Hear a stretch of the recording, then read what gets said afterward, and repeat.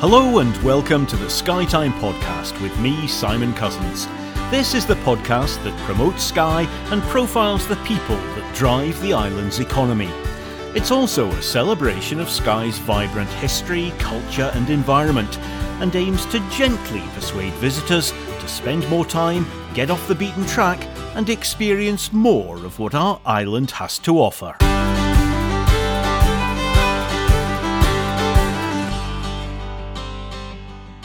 This week, as the second coronavirus wave develops and the impact of restrictions on gatherings continues to undermine confidence in the hospitality and tourism industries, I'm joined by Fiona Campbell, the Chief Executive of the Association of Scotland's Self-Caterers. Fiona has been working tirelessly all year to lobby for her sector on a number of fronts. Welcome back to the podcast, Fiona. Hi, Simon. Now, firstly, you've hardly had a day off in 9 months. How are your energy levels at the moment? I'm a little bit tired, if I'm absolutely honest, but, I'm not going to let it get me down. I'll keep smiling. There's lots to talk about, including the financial plight of the self-catering sector, the impact of recently introduced restrictions, and the Scottish Government's proposed licensing scheme for short-term lets. We'll start with the second half of the tourist season, first of all. When lockdown was lifted, were your members just instantly busy, inundated with requests? Right back on the 3rd of July, yes, absolutely. As soon as we had an indication that lockdown was going to be lifted, people started booking. People were desperate to get away. There was a huge amount of trust in the self-catering sector because of the robust cleaning protocols that we've got in place. We were seen as an incredibly safe option, which is exactly what we are. So yes, bookings were astronomical. And even if you got a cancellation, somebody would jump in. It was incredibly buoyant back in July and August. But having said that, that's not always the case in all parts of Scotland. So Edinburgh's still having a very, very tough time. Some of the more rural areas had a very tough time in terms of dealing with the community response to the easing of lockdown, because, we all spent months and months and months telling people to go away. So suddenly to turn around and accept people, especially in slightly more delicate or protected rural areas, was quite a challenge. I suppose a lot of people probably don't realise the level of investment and work that your sector had to put into preparing to open up in a safe fashion. Everybody knows what hotels and pubs and restaurants and shops have done, but just talk through some of the steps that your members had to put in place. We wrote the cleaning protocols for the sector, and those cleaning protocols were put in place in order, obviously, to protect the health of our guests and also our staff. They came with huge associated costs. You're talking about cleaning materials, chemicals, equipment, extra bedding, protective bedding, PPE for your staff or yourself if you're doing the cleaning yourself. So there was a significant cost implication, as well as obviously wanting our properties to be in the best possible condition for people to come and stay in. So a lot of people spent a lot of lockdown painting, improving their properties, etc., so that our offer is as good as it possibly can be for the guests. And so to what extent were your members able to salvage something financially from the season? Back in July and August, a lot of people did very well in terms of, getting back on their feet and welcoming guests. As I say, not everywhere in Scotland had the same joy. However, with the introduction of increasing restrictions, that fragile recovery has basically been knocked sideways. A second wave of coronavirus infections was probably inevitable, along with some restrictions. But did you think that your sector, because of what we've said already about being in a unique position in terms of social distancing, would escape the worst of the mini lockdown? Absolutely. I think we are considered to be managed accommodation in the same way that a hotel or a B&B is. You've also got to remember that self-catering businesses accommodate very small or close-knit groups of friends and family. We're seen as a very safe sector. So we were absolutely astonished when the restrictions went from the rule of 6, which we understand, down to the one household rule. Talk me through the sequence of events that led up to that change, because it was pretty unsatisfactory from your point of view, wasn't it? It was unsatisfactory. You're absolutely right. We totally, as I say, understood the rule of 6, and we understand the science and the evidence behind that. But when it came down to the one household rule, we simply cannot see the evidence behind it. On the day that the restrictions were announced, I contacted the Scottish Government immediately to see if we were going to be impacted by those restrictions. And we were assured by the Scottish Government that we were not going to have to follow the one household rule. We are seen as managed accommodation, and we were still going to be covered by the rule of six. Now, I reiterated that request about 3 times, and 3 times I was told, no, the legal position from the Scottish Government is that you are covered by the rule of six.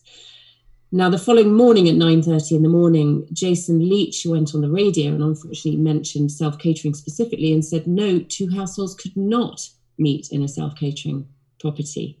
So that put the cat amongst the pigeons, and we spent an entire day going backwards and forwards with the Scottish Government to find out what had happened, what the evidence is behind that decision. And unfortunately, at 9:30 that night, we were told that we had lost the argument and we were going to have to go down to the one household restriction.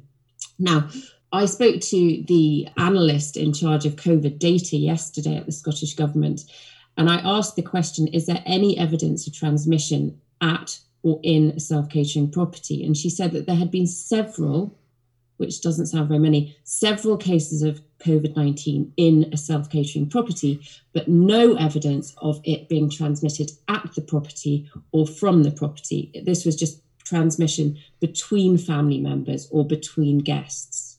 So I'm still struggling to find a reason why we are being impacted so devastatingly by this one household rule. Could it be the case that the government just couldn't afford to throw another chief medical officer underneath the bus for misspeaking? I couldn't possibly say that. I'm going to suggest that they have got some kind of evidence that I'm unaware of. So what's been the impact of not being able to host multiple households in self-catering properties across the country? We did a survey when the rule of six came in, and it evidenced that 44% of self-caterers in Scotland accommodate more than 6 people. And at that point, we did some financial modelling, and it was shown that £70 million worth of bookings may be lost between now, well, it was September at that point, and Christmas. £70 million. That does not indicate how much the loss is going to be when it's gone down to rule of 1. Now, I can only speak for myself. I've got 2 self-catering properties. One sleeps 8 and one sleeps 10. I have lost 99% of my bookings for October, 90% of my bookings for November, and 99% of my bookings for December. So with no financial help, no support, this is going to be catastrophic for my own business. Now, if you extrapolate my business across Scotland, then that is a fairly significant situation. So is that the case, do you think, that most people who had booked as multiple family groups coming to a self-catering, they weren't prepared to say, well, one of us will keep the booking and we'll just have to go as one family? It's a complete cancellation. It tends to be a complete cancellation for 2 reasons. One being that people want to go away with family and friends. In 18 years of operating, I've probably only had a handful of occasions when I've had one family or one household in one of my properties. The other second point is that if you only go as one household, but you've booked it as 2 households or more, then the financial implication is it's just not as value for money. So therefore, they are cancelling fully, and now they expect a refund. And we are being used as a sector as insurers of last resort, because we are being told that we have to cancel, even though we can offer the accommodation still and the contract has not been frustrated.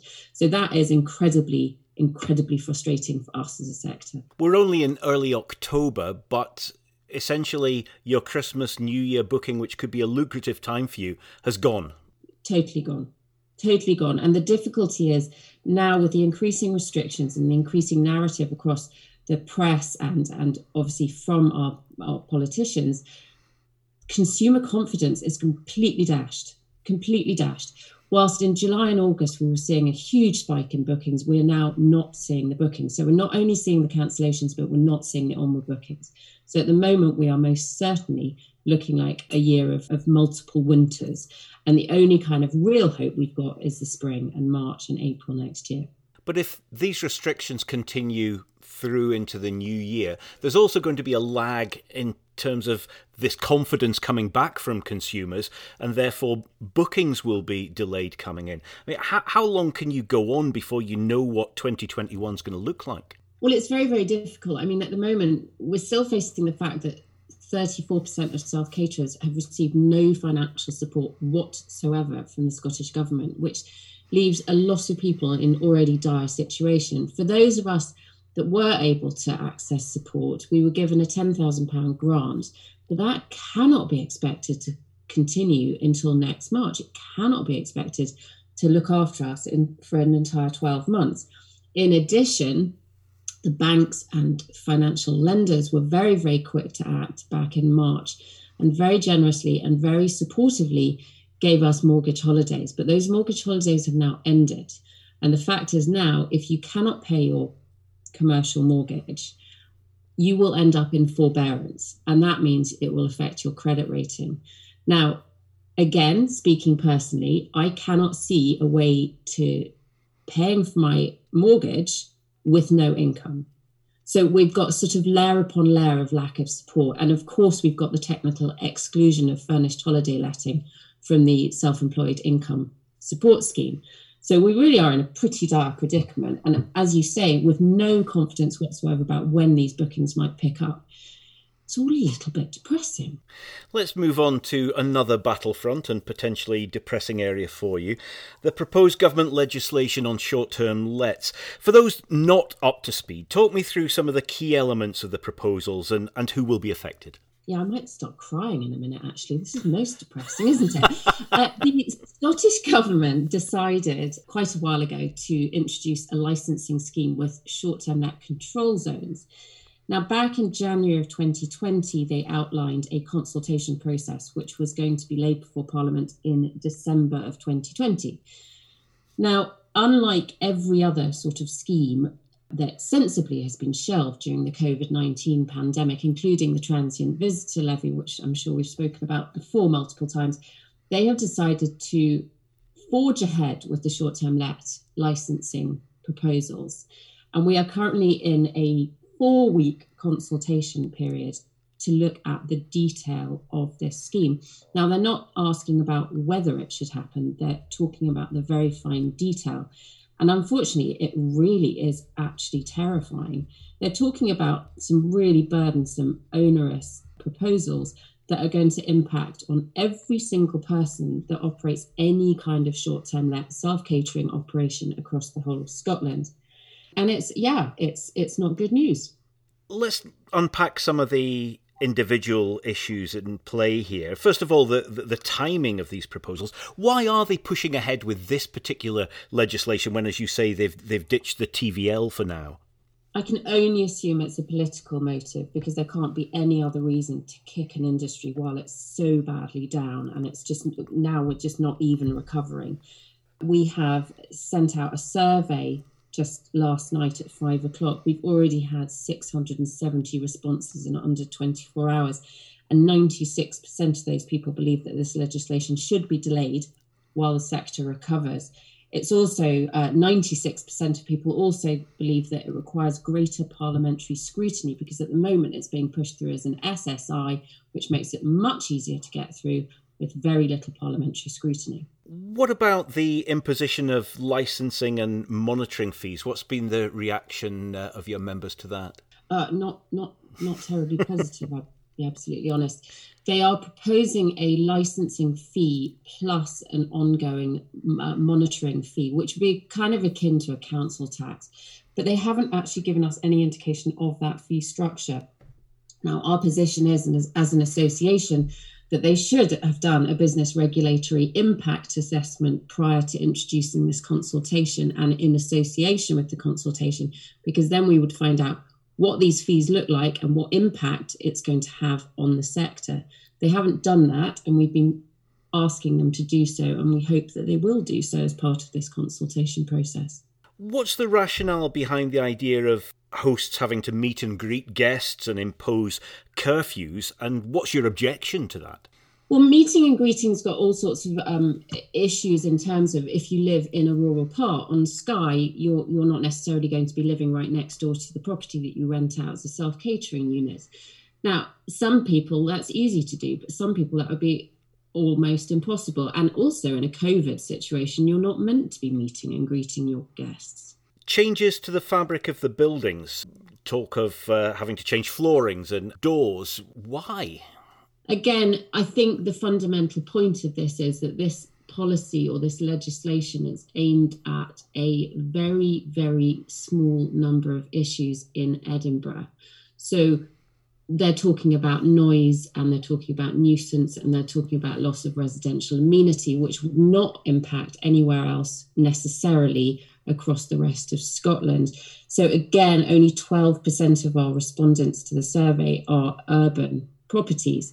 Now, all of these proposals are based on addressing these urban issues. They're not really addressing anything else. And is that evidenced by the fact that there are a whole host of accommodation options that are not included in the proposal to have a licensing system?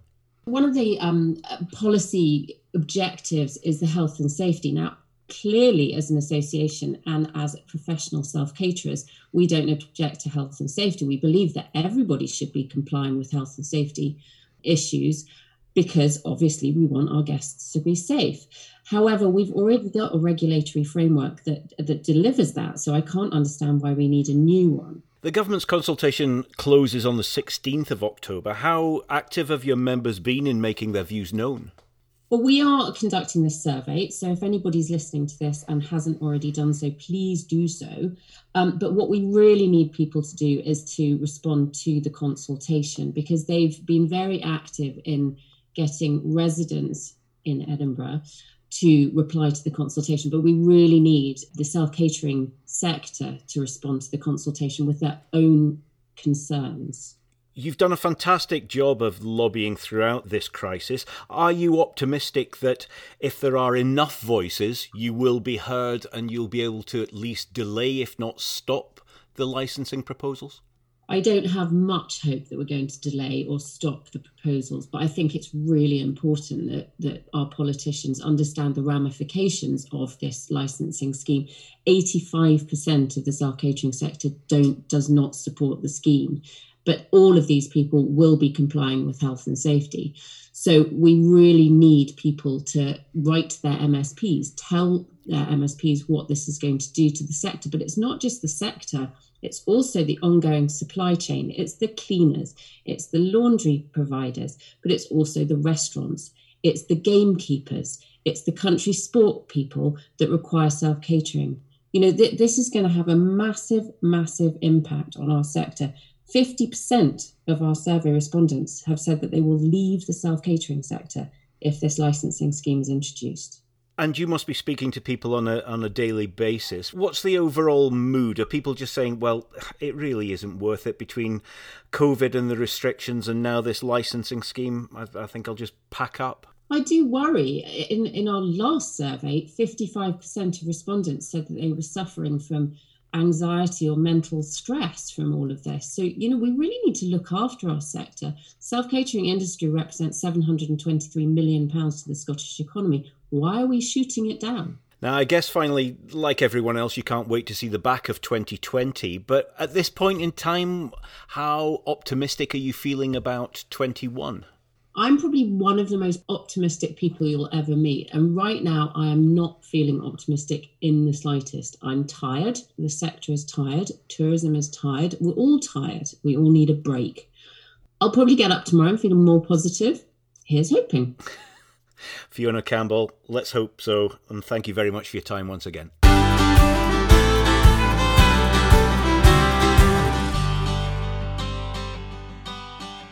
And that's all for this edition of the Skytime podcast. If you have a story or business to promote, email simon@simoncousinsmedia.co.uk. Please also get in touch if you'd like to sponsor Skytime or advertise your business on the next podcast. Until then, stay safe. Akiva.